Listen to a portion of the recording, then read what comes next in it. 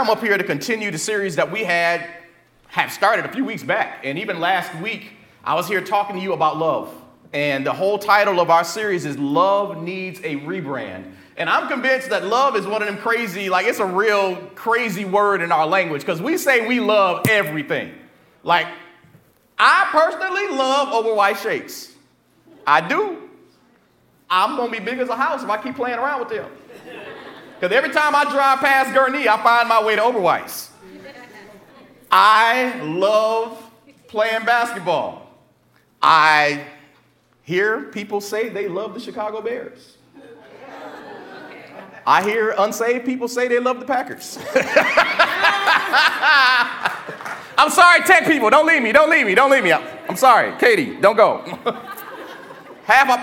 More than half of my tech team is Packer fans. I don't know why, but I love them anyhow. This is the church that loves everybody, right? But we say we love a lot of stuff. I love my dog. I love my job. I love my car. I love my house. I love when the stars are out. I love going to the beach. We say we love. I love my spouse. And you know your love for your spouse is probably very different than my love for Oberweis shakes. It should be. But we say love and we throw that word around so often. But do we really take the time to recognize what that means and what that should look like? So we want to continue that conversation this week, jumping back into Paul dealing with this church in the city of Corinth. Now, the city of Corinth was a major trade center. And you might not know a whole lot about it, but this was a place where all the cultures, all the races, all the nationalities, all the different types of people, all the different type of skills, all of those came into this major hub of trade. Anything you wanted to do, wanted to find, wanted to buy, wanted to try, wanted to get into, you could find it in Corinth. Corinth was like our modern day Las Vegas. Sin City. And if you want to sin, come to this city. That was Corinth. Whatever you wanted to do, somebody there had it for you. And it's in places like that Paul decided, I'm going to plant a church. Because see, it does no good for us as a church to always be the light where light is. We as the light should be taking our lights into places where it is dark. Absolutely. It does us no good to hide out in this building and only talk and preach Christ to folks that already know him. Amen. Does that make sense? So Paul is taking the church, he is planting churches in the places where sin abounds so that grace can much more abound. And it was in this type of atmosphere that the church of Corinth was started. Now, Paul stayed there with them for like 18 months, getting everything set up, getting leadership in place, preparing them to continue taking the gospel throughout this city. He has it all running, he leaves, and he starts getting some letters. The people of Corinth that are in the city, we know they do a bunch of wild and crazy stuff. The problem is when the church start reflecting exactly what's going on in the city. Because see, you really want it to be the other way around, where the church is impacting the city so that the city starts looking more like the church. But that wasn't the case in Corinth. Paul is hearing about all type of craziness, all types of things that are happening. And what we don't want is for our church here, Beach Park, we don't want to become the type of church Corinth was heading towards being. Anybody here ever heard the phrase bootleg? We don't want to be a bootleg church. Amen. Now, for those that maybe don't understand the bootleg, let me break it down for you real quick. The definition of bootleg is when you copy something or imitate something without the express permission of the originator, and then you distribute your copy outside of their legal authority. Let me help you break it down even further. My aunt had a bootleg man. Now, some of y'all think I'm talking about the man himself. Let me help you. I'm going to take you to North Chicago real quick, okay? So, now, this wasn't yesterday. This was a while back, y'all. So, look, this was a little bit ago. Anybody remember something called DVDs? I got to talk, because I know some of our young folks like DVDs, like that little circle thing. Yes, DVDs. And that was real popular when I was a teenager. Now, stuff done changed, y'all. I get up here sometimes and I talk about, if I talk about cassette tapes, folks go, huh? What's that? You talk to teenagers about cassette tapes, they be like, what's a cassette tape? And don't let me say 45. They be like, you talking about a gun? No. No, I ain't talking about no gun. I'm talking about a disc. You really want to mess them up? Tell them about the 8-track.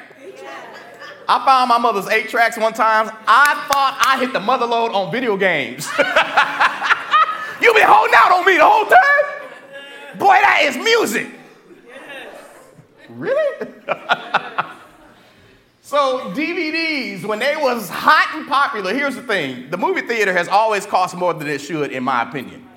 Not just the movie, the food specifically. So if you are in a family and, my parents, my mom might want to take us all to the movies. Well, you know what? If you going and your sister going and your cousin going, it's going to be about $10 a person. And then you're going to spend $45 on food at the movie theater. Well, what happened was people got tired of paying all that money, so they would find the bootleg man. The bootleg man walked around town with a big black case. And he had every movie under the sun in his case. Now, his movies did not have a nice picture on the front. They did not come in a box. They came in a little white envelope.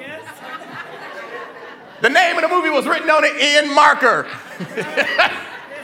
You go see, you want The Lion King? It's written, The Lion King.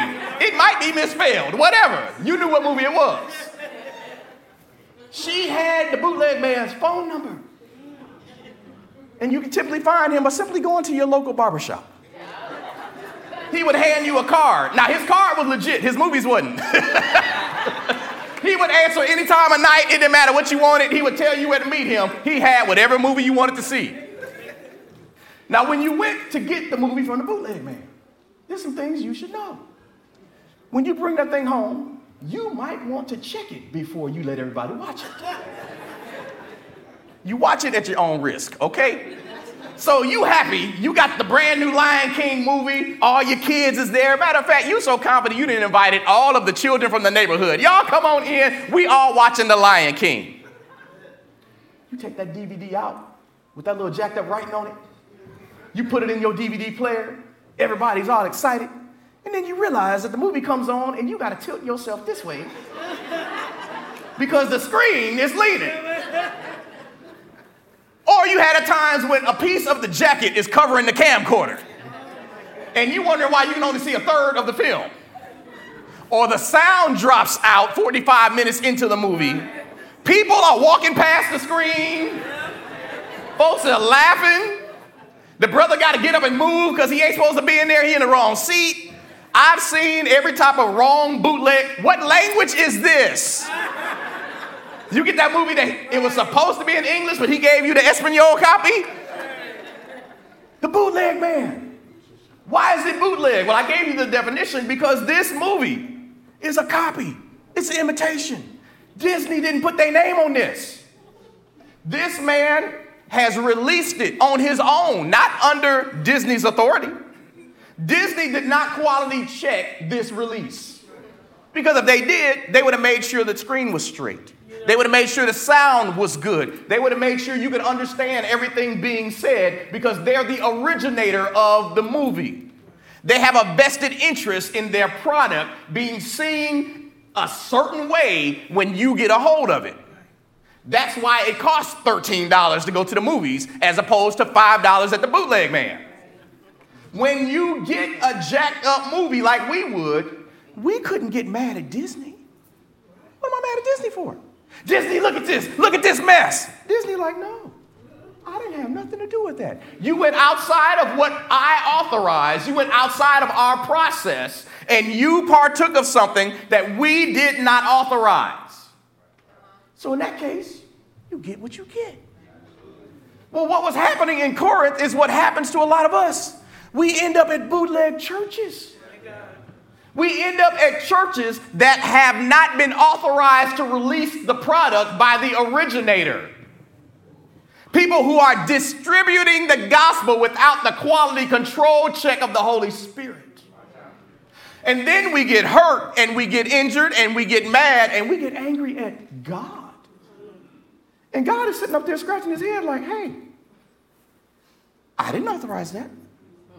Hey, I didn't tell them to start that church. Hey, That's not what my Bible says. Hey, that's not the life that Jesus lived. Why did you think that what he was doing was lining up with Christ? We have to be careful not to get caught up in bootleg situations, because we have to be smart enough to understand that what the Bible says is what we need to chase after. And anything outside of that has not been authorized by God. We allow ourselves to get hurt. Again, with people who claim to love us. We wonder why we go to the church, and when you sit down, you realize the screen's a little crooked. And the lives are leaning a direction that maybe don't line up when you look at leadership. We all here, we hold each other accountable.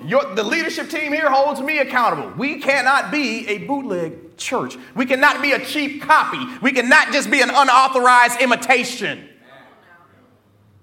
We have to be authentic. Yes. There's a reason authenticity costs more. More goes into it. It's easy just to say you love Christ. It's hard to live it. Absolutely. It's easy to say, oh, I love Jesus, I love everybody. When push comes to shove, do you really? Can people see it? Can they feel it? So what happened here is Corinth starts heading down this path, and Paul is seeing it, and he writes them this letter because he's seeing the signs that tell him you are not operating in an authorized manner. You're distributing the love of Christ in a way that does not reflect the originator. How do you recognize these things? What do they look like? Well, within a church body, let's use the church of Corinth as really an example. The first thing that you see are angry divisions within the church. You see people taking sides. And not only are they taking sides, they expect you to take a side.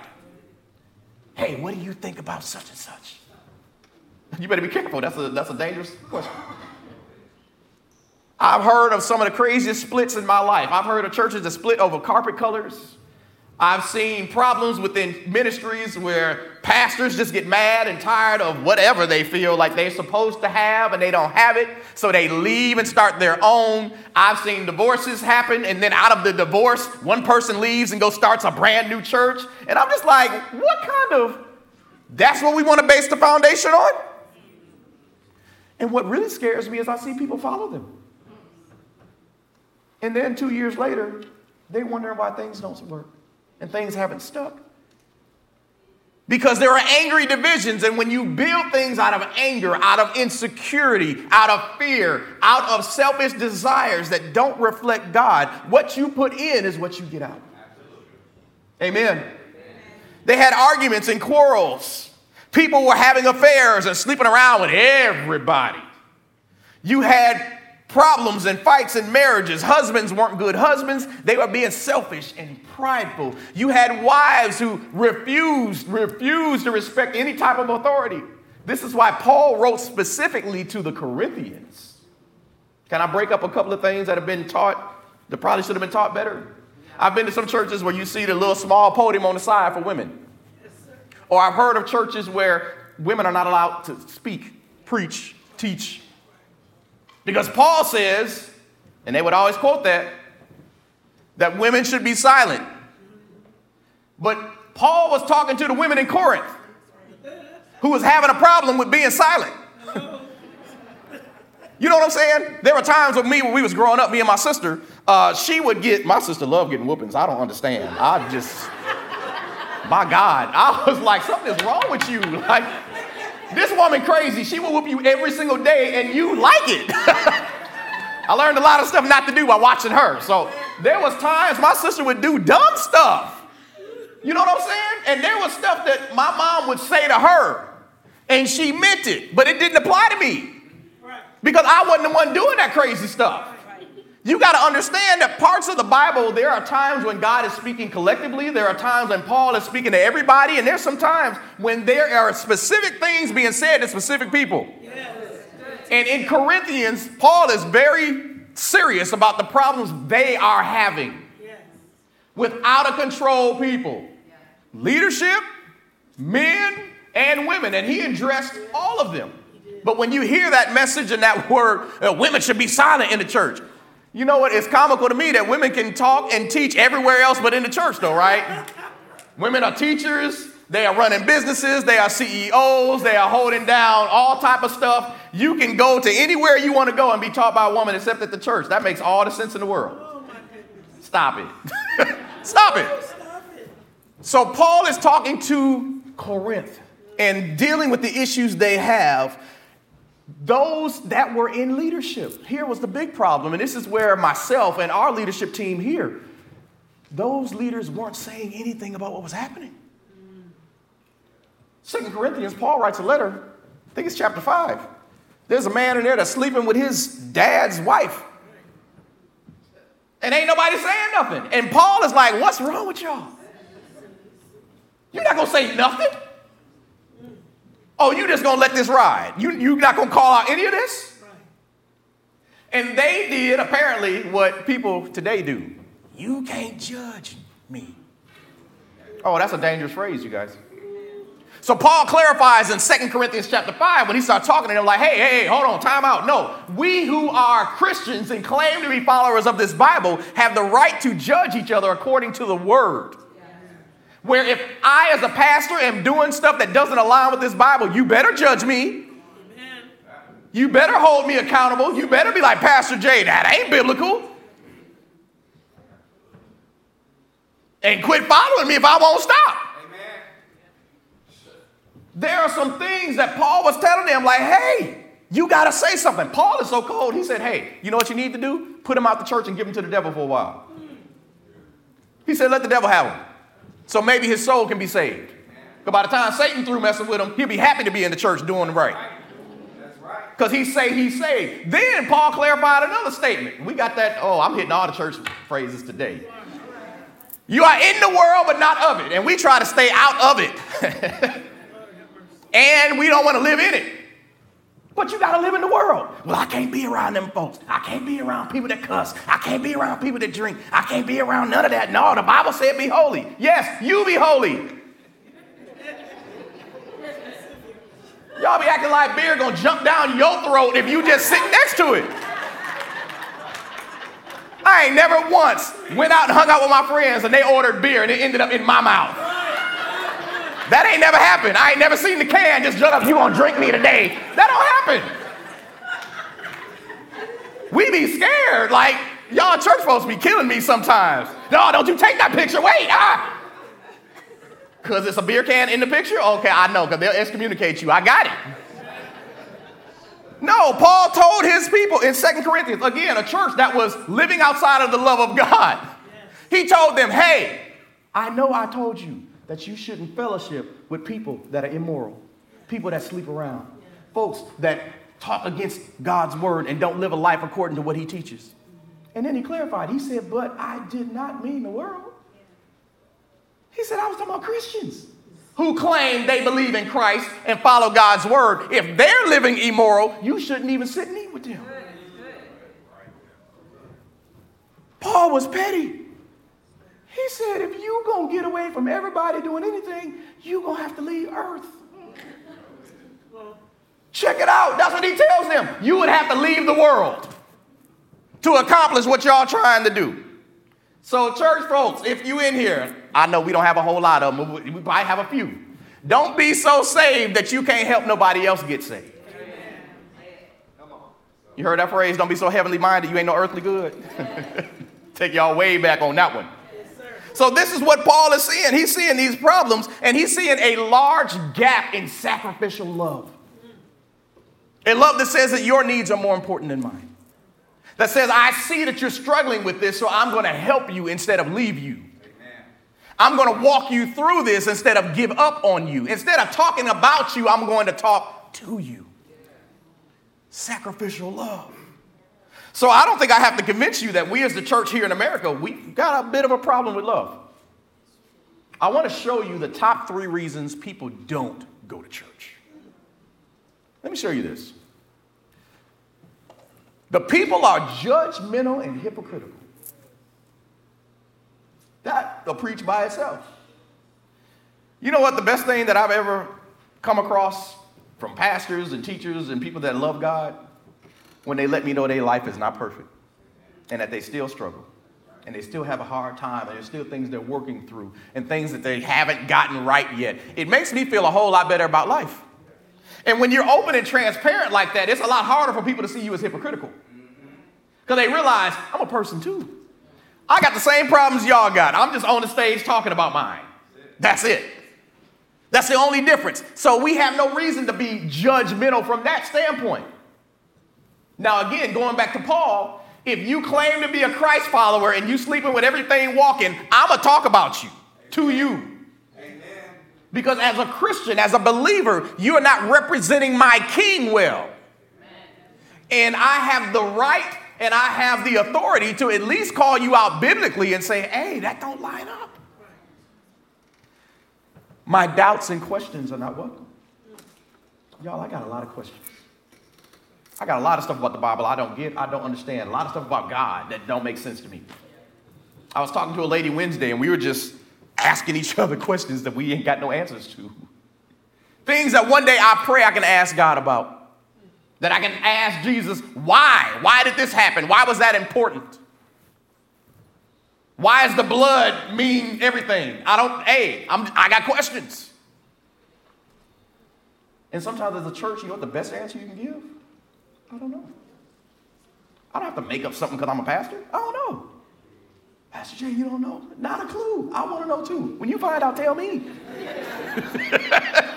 I got questions. But I'm betting this life on the opportunity to ask Jesus those questions. Now, I told y'all before, if I die and I get reincarnated as a dog, I'm biting everybody. I'm going to be angry. I'm going to just tell you right now, it's going to be the shortest life of a dog ever. Because the minute I figure out how to walk, run, and bite, I'm chewing everything, everybody. It's a whole lot of dirt I did not do in this life. I'm doing it in the next one. I'm doing all of it. I'm passing up on a lot of stuff because I believe that what we're doing is right and that there's a reward behind it. Amen? I don't have 100% faith in that because I haven't seen it. That's why it's called faith. And the evidence of my faith is the life that I live. My doubts and questions, as a church, we should be the first ones trying to ask questions and welcome people with their doubts and their fears. We're trying to sell something to people that we can't physically give them a product for. I need Jesus himself to show up in your life for you to understand that he's real. I can tell you about it all I want, but I can't put something in your hand and say, this is him. This is what he looks like. People have doubts. Some of us that have been saved for a long time still have some doubts. And that's okay. We have to allow people to bring those to the house of God. I don't feel welcome, and I can't find community. These are the three top things. This last one breaks my heart. How do you come to the church and not feel welcomed? Oh, I've been to some. Oh, I know what it feels like. Oh, I know. I love the volunteers we have here. For that reason, I already know by the time I hit the stage, I'm one of the last people you've seen. If it's your first time here, you have never seen me, you didn't see me nowhere else until I hit the stage. But hopefully, you've been loved on well all the way up to this point. Because we've got some amazing greeters who hang out and just love on folks as they coming through the door. We got people at the doors. You got folks back here at the sound. Sylvia got the music bumping for you when you come in. My man Jim is over there hanging out in the cafe today, loving on folks, giving them coffee. You should be loved well. And every single position that we have here at this church, every role, every volunteer is important to show love. If any one of us mess it up, we mess it up for all of us. There's nothing I can get up here and say. If you wasn't loved well today and folks mistreated you and slammed the door in your face and you asked what you in the church was and they just pointed and didn't say nothing else, I can get up here and preach the heaven down and you be like, them folks terrible. Or the opposite, which I've seen, where the people do love well, but the pastor mean. Don't have time for nobody. Can't spend no time talking. Don't want to have no conversations. Walk in, walk out. And you like, yeah, them people kind of nice, but what's wrong with him? Pastor's wife can't treat nobody good. We're trying not to be that church here because we believe what God has called us to is to represent his form of love and not our own. Amen? Amen. So going all the way back to 1 Corinthians, Paul sees these and he basically said, I have a blueprint for you. And it's funny to me how if we just followed what the Bible told us, we would avoid so many problems.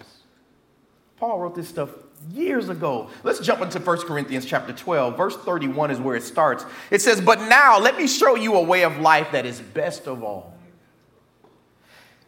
Chapter 13, verse 1, he says, "If I could speak all the languages of earth and of angels, but didn't love others, I would only be a noisy gong or a clanging cymbal. If I had the gift of prophecy and I understood all of God's secret plans and possessed all knowledge, and if I had such faith that I could move mountains but didn't love others, I would be nothing. If I gave everything I have to the poor and even sacrificed my body, I could boast about it, but if I didn't love others, I would have gained nothing." Paul is telling them that they have prioritized the wrong things. Understand, there's nothing wrong with these other things. These other things are necessary. They're needed. We need the prophetic. We need more pastors. We need evangelists. We need people who can lay hands. We need people who have gifts in every area. But Paul says that's great that you do all of these, but if you do them at the impact of losing love, you've done nothing. You got to have both or just love. Because if you have to pick between being prophetic and loving people, he says choose love. If to pick between being able to heal any person or loving them, he says put the healing down and love people. He says, I'm going to show you a more excellent way. Because this church in Corinth was one of the most amazing churches when it came to the usage of the gifts of God. But they were missing his heart. It is here in verse 4, Paul begins explaining to them what agape love is. And these are the verses that we went through last week where he says love is patient and kind. It's not jealous or boastful or proud or rude. It doesn't demand its own way. It's not irritable. It keeps no record of being wronged. It doesn't rejoice about injustice, but rejoices whenever the truth wins. Love never gives up. It never loses faith. It's always hopeful, and it endures through every circumstance. Then he puts it on them and basically drops the mic. He says in verse 8, prophecy and speaking in tongues and special knowledge will become useless. Wait, what? Will become useless, but love will last forever. He says our knowledge is partial and incomplete, and even the gift of prophecy reveals only part of the whole picture. But when the time of perfection comes, these partial things will become useless. At some point, Paul is saying when Jesus returns, we won't even need these things. These things just give us a glimpse. They give us a piece of the puzzle. All the things that we focus on that we feel are so important. Yes, I went to school. I went and studied to learn how to be a pastor. That's wonderful. Paul says at some point that's going to cease. There are churches who have programs for those that have a prophetic gift. Yes, get trained so that you can operate well. But understand that that gift will eventually go away. Special knowledge, being able to speak into someone's life of things that you don't know anything about because God just revealed it to you. At some point, that's going to go away. That will become useless. When Jesus returns and sets this world in the way it should be, the way it always was meant to be, we will no longer need those things.